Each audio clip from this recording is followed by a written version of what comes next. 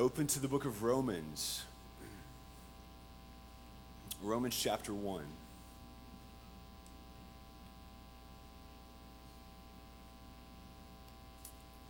If you would permit me to pray one more time, and let's make sure that we're doing this with power and not trusting in man.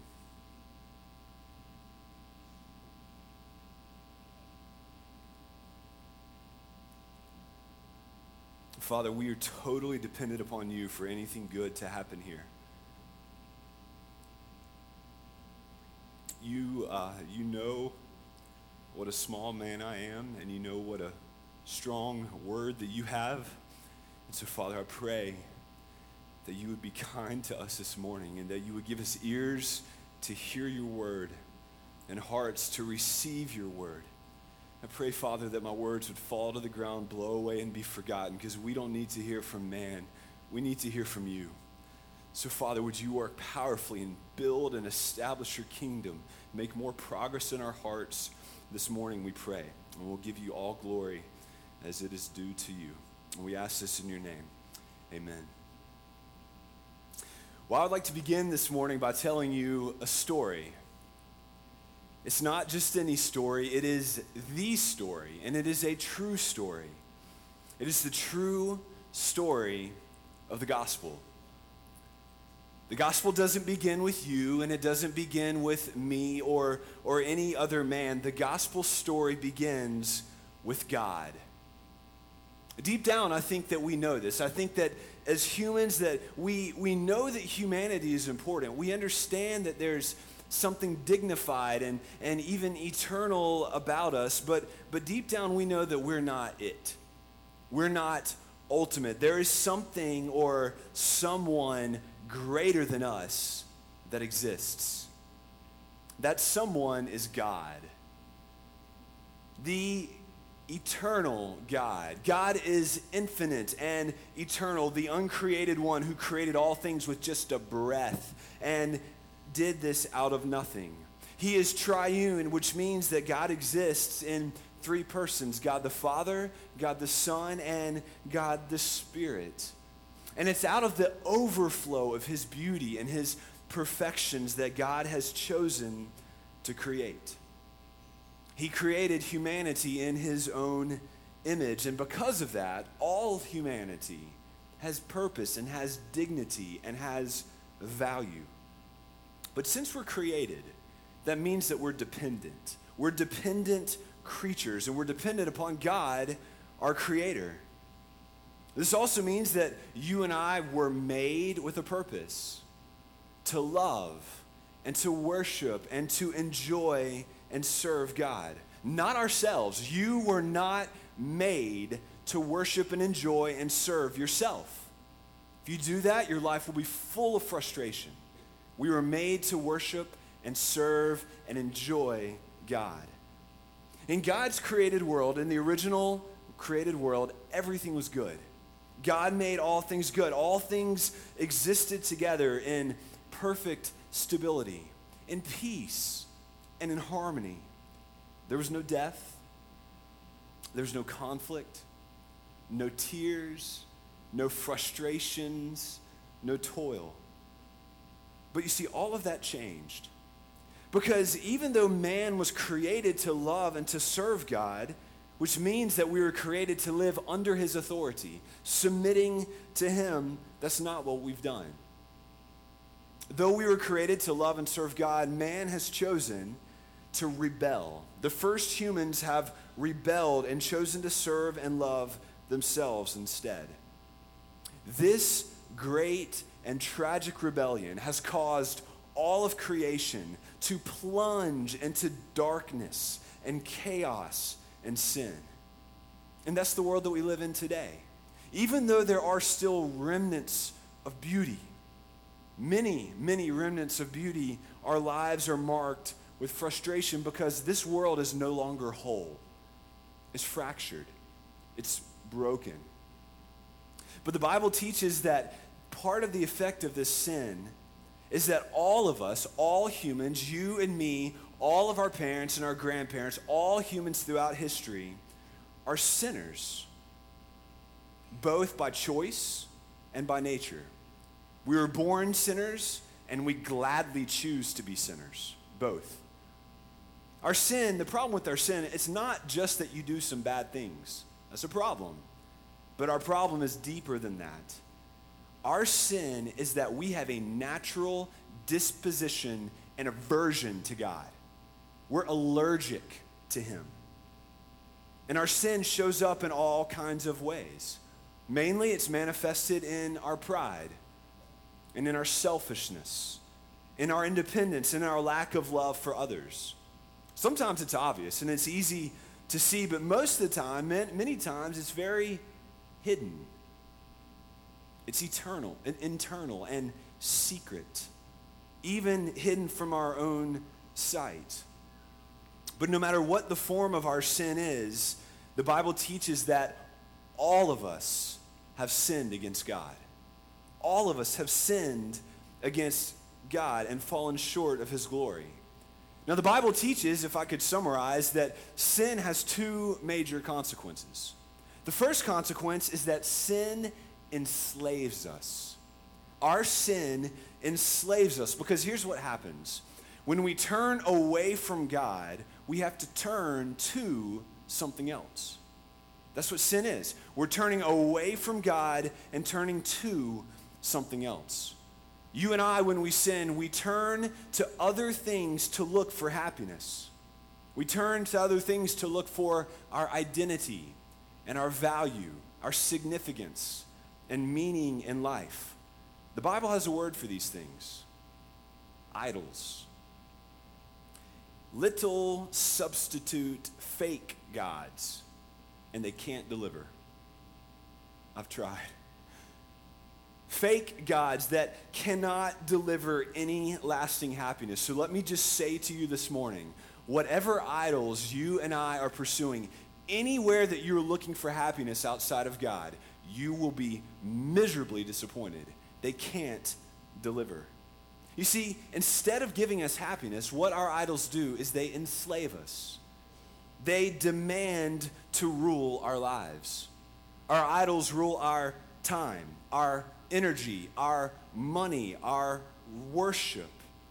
And the Bible says that sin causes us to become enslaved. We read about this morning. When you exchange God for something created, you become its servant. You become a slave to it, and you serve the created things. Friends, sin enslaves. Sin enslaves. But the Bible also teaches that sin does not just enslave, but it also brings us under condemnation. Not only are you and I enslaved to the sins in our lives, but we're guilty. We're guilty because of our sin. We stand guilty before God the judge because we have refused to live under his rule. And the punishment for this is severe. Romans 6 says the wages of sin is what, church? Death. Death is the punishment for our sin. You see, our rebellion is nothing less than treason. High treason. And the penalty for which is death. Not just physical death, but eternal death. This is why hell exists. Treason demands the death penalty. That's why all sinners die. That's why you and I as sinners will die. This is bad news. This is trouble. But there's good news. Every good story has a hero. And the gospel story has a hero. Jesus Christ, the Savior of the world, is the hero of the gospel story. Jesus comes as a rescuer, a deliverer, and a savior to break humanity out of the prison of sin. And he's come to restore all the world back to its original wholeness. But this isn't an easy thing to do. You don't just snap your fingers and cause this to happen. You see, the rescuer, he's got to have credentials. He's got to have a certain type of resume. The Savior must be truly human. Because if he's going to pay for the sins of man, he has to be a man. If he's going to pay the debt of sin that I owe, then Jesus has to be a man. But he can't just be a man. He can't merely be human, because he also has to be strong. Strong enough to conquer sin. Strong enough to conquer sin. He has to be really strong, divinely strong. You see, sinners need a substitute. Sinners need a substitute. We need someone who can live the life of obedience to God that you and I have failed to live. We need someone who is willing to stand in our place and bear the punishment that you and I deserve for our sin. Jesus, the hero, is the substitute for sinners.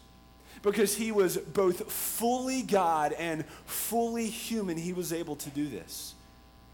The man Jesus Christ was fully God and is fully human. The Son, the second person of the Trinity, born of a woman into the world, born of a virgin, which means he is a human, not conceived in sin. Jesus had a body of flesh. Jesus has a body of flesh just like you and me, and yet, unlike me, he lived for 30 years in the midst of a fallen world.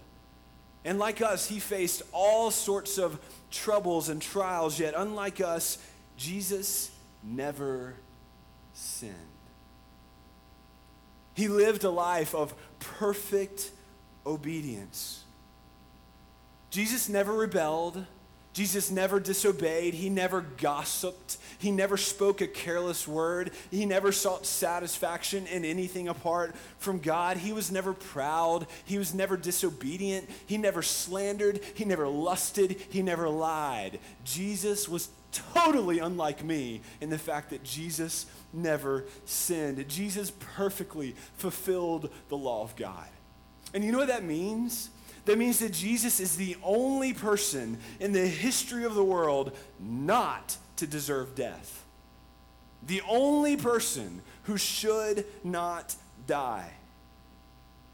Yet Jesus willingly went to the cross. He chose the cross where Jesus took our place. Jesus willingly received the death and the condemnation that we deserved, and he offers us an exchange. The exchange is that Jesus says that if we place our faith and our trust in him, then he will take the punishment that you and I deserve because of the things that we have done in our life. And he'll take the punishment, and instead, he will give us the rewards that he gets for his life. It's as if he took the medals, the war decorations that he has earned, and all the glory and all the honor and all the privilege, he took them off his chest and he pinned them on ours as if we're the hero. This is what he does in this great exchange, and this is what he has done in his death. Jesus died, but he didn't stay dead. Jesus rose from the dead, which shows us that unlike all other humans, unlike me, unlike you, Jesus has power over sin. He has power over sin, which means he's stronger than the bondage of sin. He's stronger than death. Jesus is even stronger than hell. The resurrection of Jesus Christ is the single most important event in history because it shows us what the new world is going to look like. Jesus' resurrection is the first fruit of what God's new world will be like. It shows us, it proves to us, it proves that he has power over death and sin, and it gives us evidence that God is in fact going to renew the world. You see, Jesus' rescue mission was not just to keep people out of hell. That's what we hear about the most, and that is glorious, but that's just part of the gospel. God is restoring the creation back to its original good as if it had never been touched by sin. So it is my great joy this morning to invite anyone who can hear me this morning that if you have not experienced such a salvation like this, if you don't know what it's like to be freed from the bondage of your sin, repent and take this great exchange. Because if not, death, eternal death is coming. You see, the Bible teaches that humans are saved not by doing something, but by believing someone. By believing and relying on someone. In Ephesians chapter 2, we know this. It is by grace that we are saved. Through faith. It's a gift. It's not of works. We've heard this if you've been in church, if you have grown up around church, and you've heard this your whole life. But what does it mean to be saved through faith, through trusting in someone? What does that mean? Well, we trust a doctor when we agree with her diagnosis about our cancer problem, right? That's how we trust her. And we trust in Jesus when we agree about his diagnosis of our sin problem. We then admit our sin sickness. We receive his treatment of forgiveness, and then we rest. We rest in Jesus for our healing and acceptance with God. But we need faith. Faith. We demonstrate faith, for example, in a pilot. When we step on the plane, when we board and trust that he will take care of us, or when we go under a surgeon's knife, is how we demonstrate our confidence. You see, faith is not just buying into the historical fact that some guy named Jesus lived and that he died, or even that he rose from the dead. That's not saving faith. Faith is the restful, the wholehearted commitment of ourselves to Jesus. You've got to get on his plane. You've got to board the plane. This is what it means to believe in the gospel and to be a Christian. And I rejoice because I know that many of us here believe this. But we must not stop here. This is not the end of the gospel. If you know any Christians, if you are a Christian or if you know one, there's a good chance you do, you know that Christians still struggle with sin. We still struggle with sin because we're still enslaved to these bodies of flesh which are bound up in sin. But when we trust in Jesus, we're released from the condemnation of sin and the bondage of sin. This means that Christians are free from sin.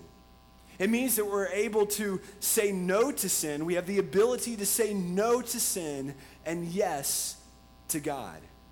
We are able to die to self and choose to live for the glory of God and for the good of other people. We're no longer enslaved to living for our own glory. Instead, we're released to live for the glory of God. You see, the moment that you and I are united with Christ in faith, we become alive with Christ. Just like Jesus became alive in death when he rose from the dead. And what this means, the way the Bible describes this, is that we are new creations. Do you see? We are new creations. If anyone is in Christ, he's a new creation. The old's passed away. The new has come. God is remaking the world. He is remaking creation. And if you are in Christ, you have been remade. This is why we say you have been born again. You're a new creature. We are the first fruits of this new creation in order to show the world what this new world will be like.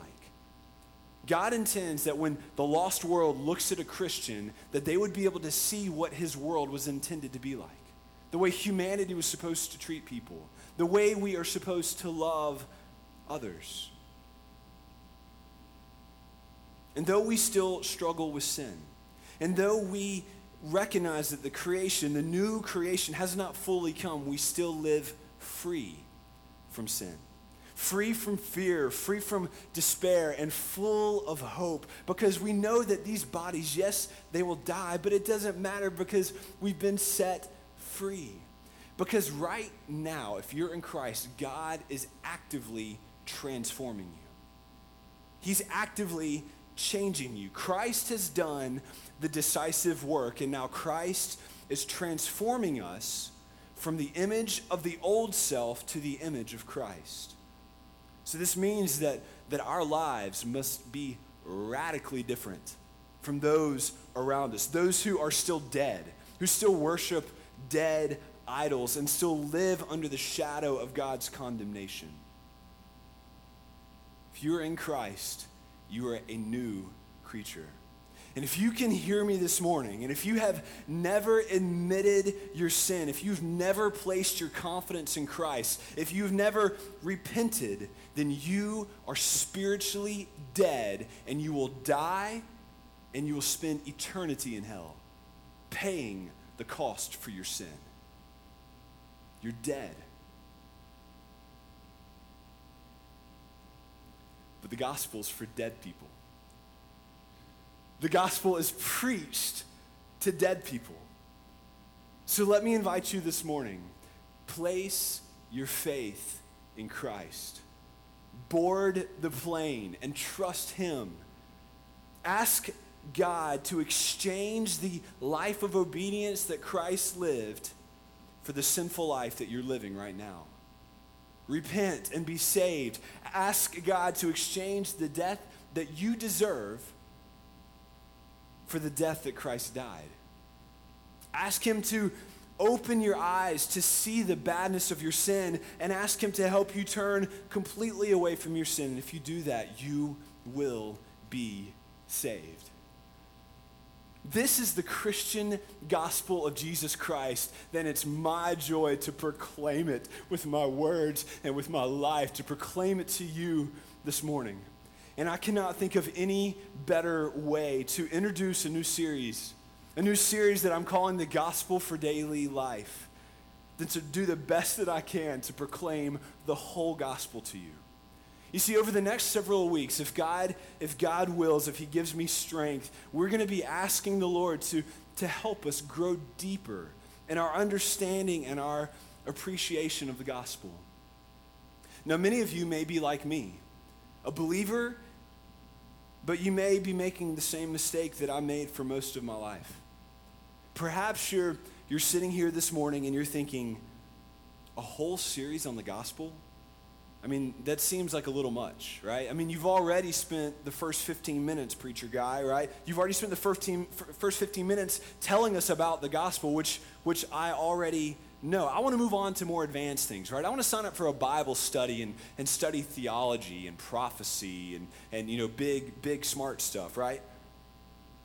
I want to go on to more advanced, deeper things.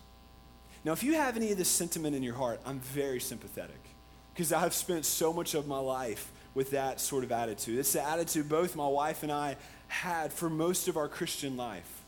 But God changed us, and he's still changing us, and he can change you. The biblical insights that I hope to share with you over these next weeks are among the most precious, life-changing promises and important things I've ever seen in the Bible. It's like light flooded into my heart when these things begin to click. You see, I'm convinced that most Christians, that would mean most of us in this room, live with an impoverished view of the gospel. A very small gospel. It's not a big deal. A small view of the gospel. And I think one of the reasons for that is we don't understand the significance of the phrase, the gospel, that we are constantly using. It's a phrase that we use often. It has all sorts of significance, but we don't really know what it means. I mentioned that I was planning to do this sermon series to someone in the last couple of weeks, and he said, "Oh yeah, that's good timing, right before the evangelism training." And he's right. I mean, that is good timing. You have to know the gospel to explain the gospel to someone else. But the comment got me thinking. So often we think that the gospel is just that. It's something for evangelism, or it's something for new Christians. So often, you may have even felt tempted to zone out this morning while I was explaining this to you this morning, like this is just a basic part of Christianity. And that's unfortunate. The eminent author Tim Keller, pastor up in Manhattan, he explains this mistake like this quite famously. Many of us see the gospel like it's the ABCs of the Christian life. Like it's the most basic part of Christianity. We see the gospel like it's the door, right, to get in to the faith before we move on to deeper things. But as Keller famously said, the gospel is not the ABCs of the Christian life. The gospel is the A to Z of the Christian life. The gospel is not just the doorway to the faith, it is the faith. It is the whole pathway of faith. And when we fail to understand this, when we fail to live in these promises, in this reality, we severely handicap our growth in the Christian life. You see, it's not until we apply the gospel to every single aspect of our lives that we will begin to see significant growth. This is the story of my life. This is my testimony. When I was a young man in college, I became convinced that God is good and that he can satisfy me more than other stuff. I became convinced that I needed him and I wanted to live for him, but I had all this sin. I had all of these habits, these awful sin habits I just couldn't seem to stop. I began to really seriously wrestle with my sin, but no matter how hard I tried, I just couldn't kick them. I just couldn't seem to stop. I tried resolutions, I tried sheer grit, I tried willpower, I tried extreme accountability. None of that stuff really worked. It didn't produce lasting change. You see, I knew that all of these patterns in my life I could feel that they were hindering my fellowship with the Lord. And I knew that they were stunting my maturity and my growth. But you see, all of that began to change when I realized the gospel is not just for unbelievers. The gospel is not just for new Christians. The gospel is for Christians. No matter how much you grow, no matter how much you mature, you will never outgrow the gospel. Not even in heaven. You're never going to outgrow the gospel. And you see, for me, when I began to understand this, my life radically changed. It was like I'd finally found the power. I'd finally tapped in to the power resource for living the Christian life, and everything changed. Everything changed. I began to see radical, lasting freedom from decade-old sin struggles. Sure, I still struggled with sin, and I sure still struggle with it now. The more you know me, the closer you are to me, the more you will see that. I still struggle with sin, but now the struggle is different because now I struggle with gospel power. I struggle with gospel power. Again, Tim Keller he describes this, he compares it to a big gumball machine, right? Maybe you've seen these at like the roller skating rink or wherever they have these things, right? Maybe you've seen one of these things, and he describes it that it's like waiting for the coin to drop. You know how this works, right? Once you've put the coin into the gumball machine, you have now secured your gumball purchase, right? The fruit is coming, it's going to come, but you're still waiting on it. All right, you've got to turn the knob, and it's got to go down that little whirly, twirly thing, whatever that is, right? You've already paid, but you can turn the knob, and you hear the mechanism gradually turning the coin and flipping it over, and then it lands onto the bed of the other quarters, and that's when the coin is dropped. And once the coin is dropped, the gumball is released, and it starts making its way, down to you. And Tim Keller says it like this, that for most Christians, the gospel is like a coin in the machine that hasn't dropped yet. You have secured security, you've secured freedom from the condemnation of sin, but you're not living in the freedom of being free from the power of sin. The massive fruit of gospel transformation hasn't really been released in our lives that much. In other words, a better way to put it is like this. The gospel is not just the way that we are made right with God. The gospel is also the way that we are transformed to be made like Christ. To use fancy church words, right? This is church. So this means that the gospel is not just for our justification, the gospel is also the means for our sanctification. The gospel is not just how we're made right with God. The gospel is how we are made like God. It's both. The gospel is not just the door, it's the path. Now, I'm going to do the best I can in the coming weeks to try to explain this in more depth. Today is really working to lay an important foundation that we will build upon, God willing. But today, I'm trying to introduce this idea to you. And it's important for you to see that this is not my idea, and it's not even Tim Keller's idea. I believe this is a biblical idea, and I want to try to show it to you. Because once you begin to see this, once you begin to see this in the Bible, you'll start seeing it everywhere. You'll start seeing it everywhere, and I want to try to show you as simply as I can this morning. This is the best I know how, as simply as I can. So this is why I asked you to turn to Romans chapter 1, and I'll invite you to look down at it right now. If you don't have a Bible open, I'll have it up here on the screen for you. Look down at verse 15. This is what Paul says to the church that is in Rome. So I am eager to preach the gospel to you also who are in Rome. For I'm not ashamed of the gospel, for it is the power of God for salvation to everyone who believes, to the Jew first and also to the Greek. Okay, I want to try to show you two things in this text. First of all, I want you to see the gospel is for Christians. The gospel is for Christians. What is Paul eager to do in this text? Verse 15. What's he eager to do? He's eager to preach. You got to see it in the text, or otherwise you're just going to listen to me. I want you to hear it from God. What does Paul want to do to the church in Rome? He wants to preach. Okay, now, of course, we know that Paul wants to preach to unbelievers, right? That's a major part of his calling in his life. But he also says that he specifically wants to preach to believers as well. That's why he's writing this book to the church.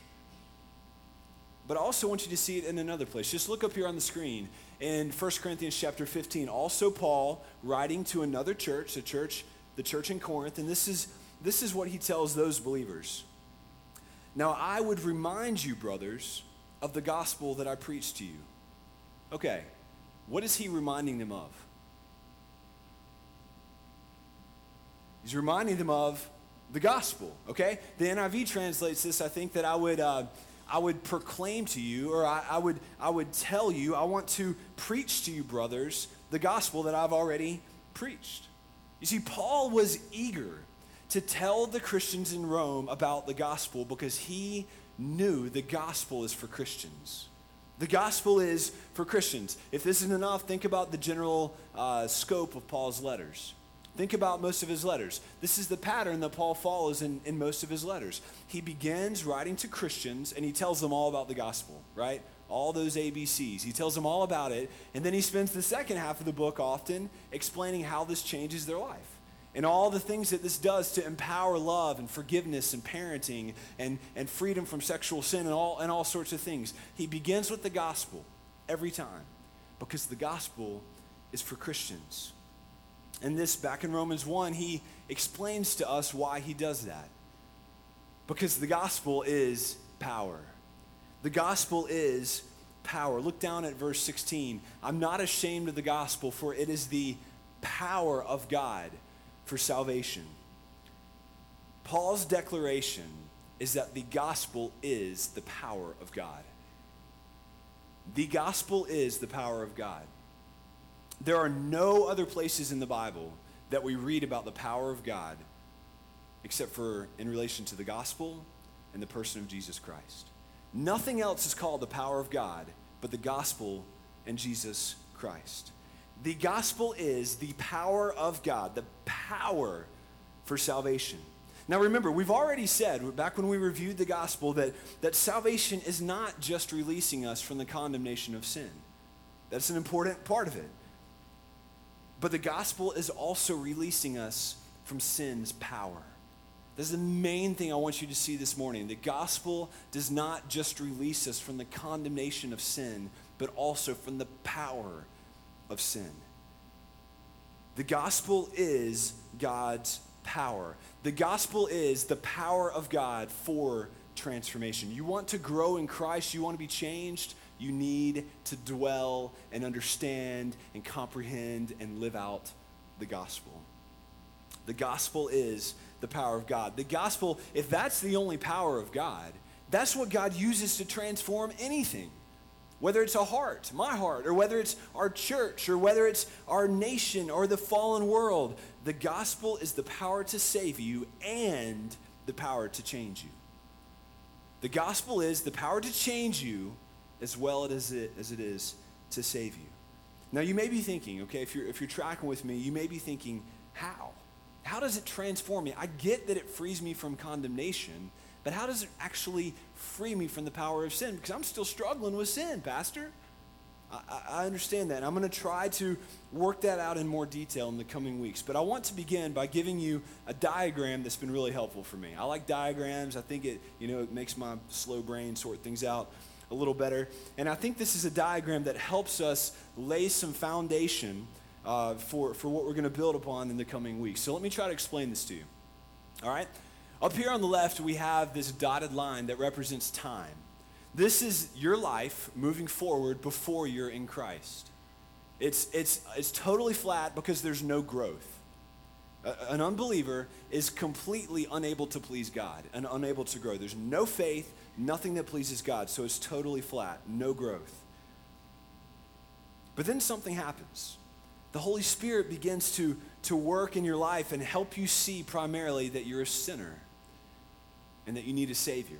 That's what conviction means, that you see that you don't keep the law as you should.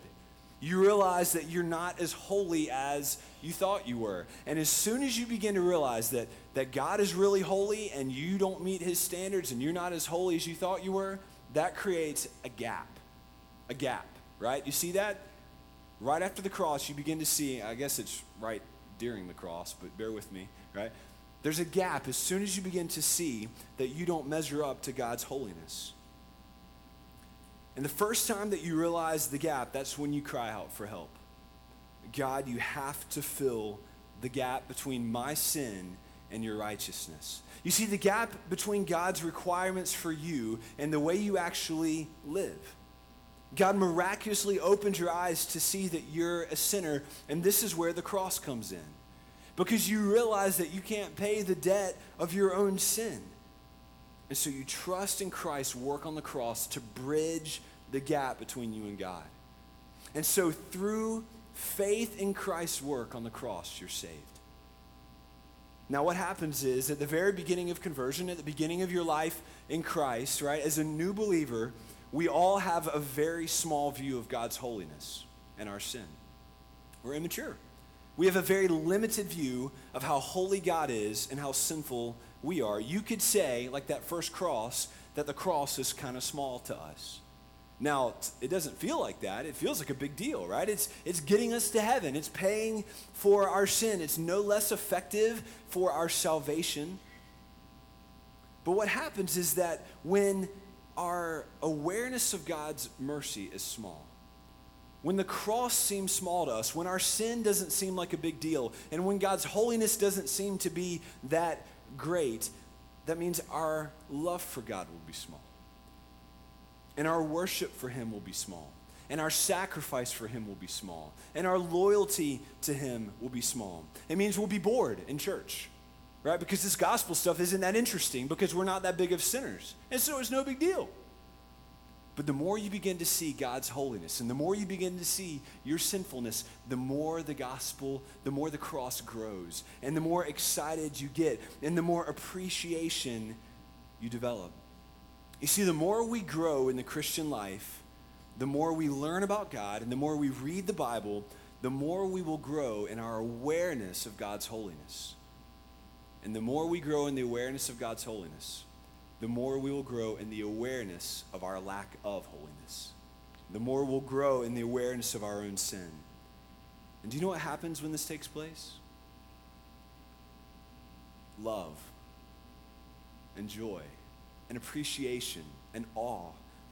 Our appreciation and love for Jesus grows as we see how big his sacrifice was for us.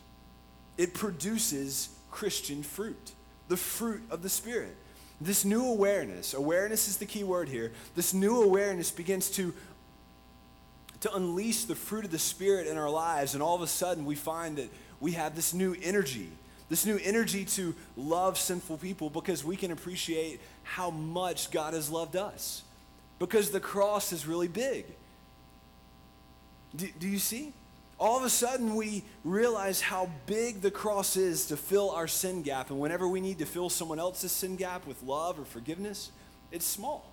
We have a source for forgiveness. All of a sudden we find joy because we can't believe that God would actually stoop down and save us. You see, this is how the gospel grows and produces fruit. The verse that this clicked for me, I'll try to remember it correctly, is in Colossians chapter 1, verse 6. When Paul says that the gospel is bearing fruit and growing among you, because that's what it always has done. The gospel grows, the cross grows in our awareness of it, and when it does, it bears fruit.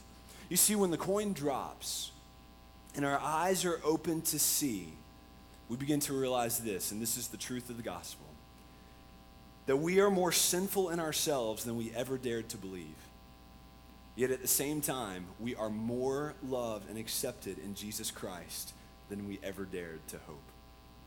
That's the mantra of the Christian. I'm more sinful than I ever thought possible, but I'm more loved and accepted than I ever dared to dream. Church, this is the gospel of Jesus Christ, which I proclaim to you this morning. Will you please pray with me as we enter into a time of invitation?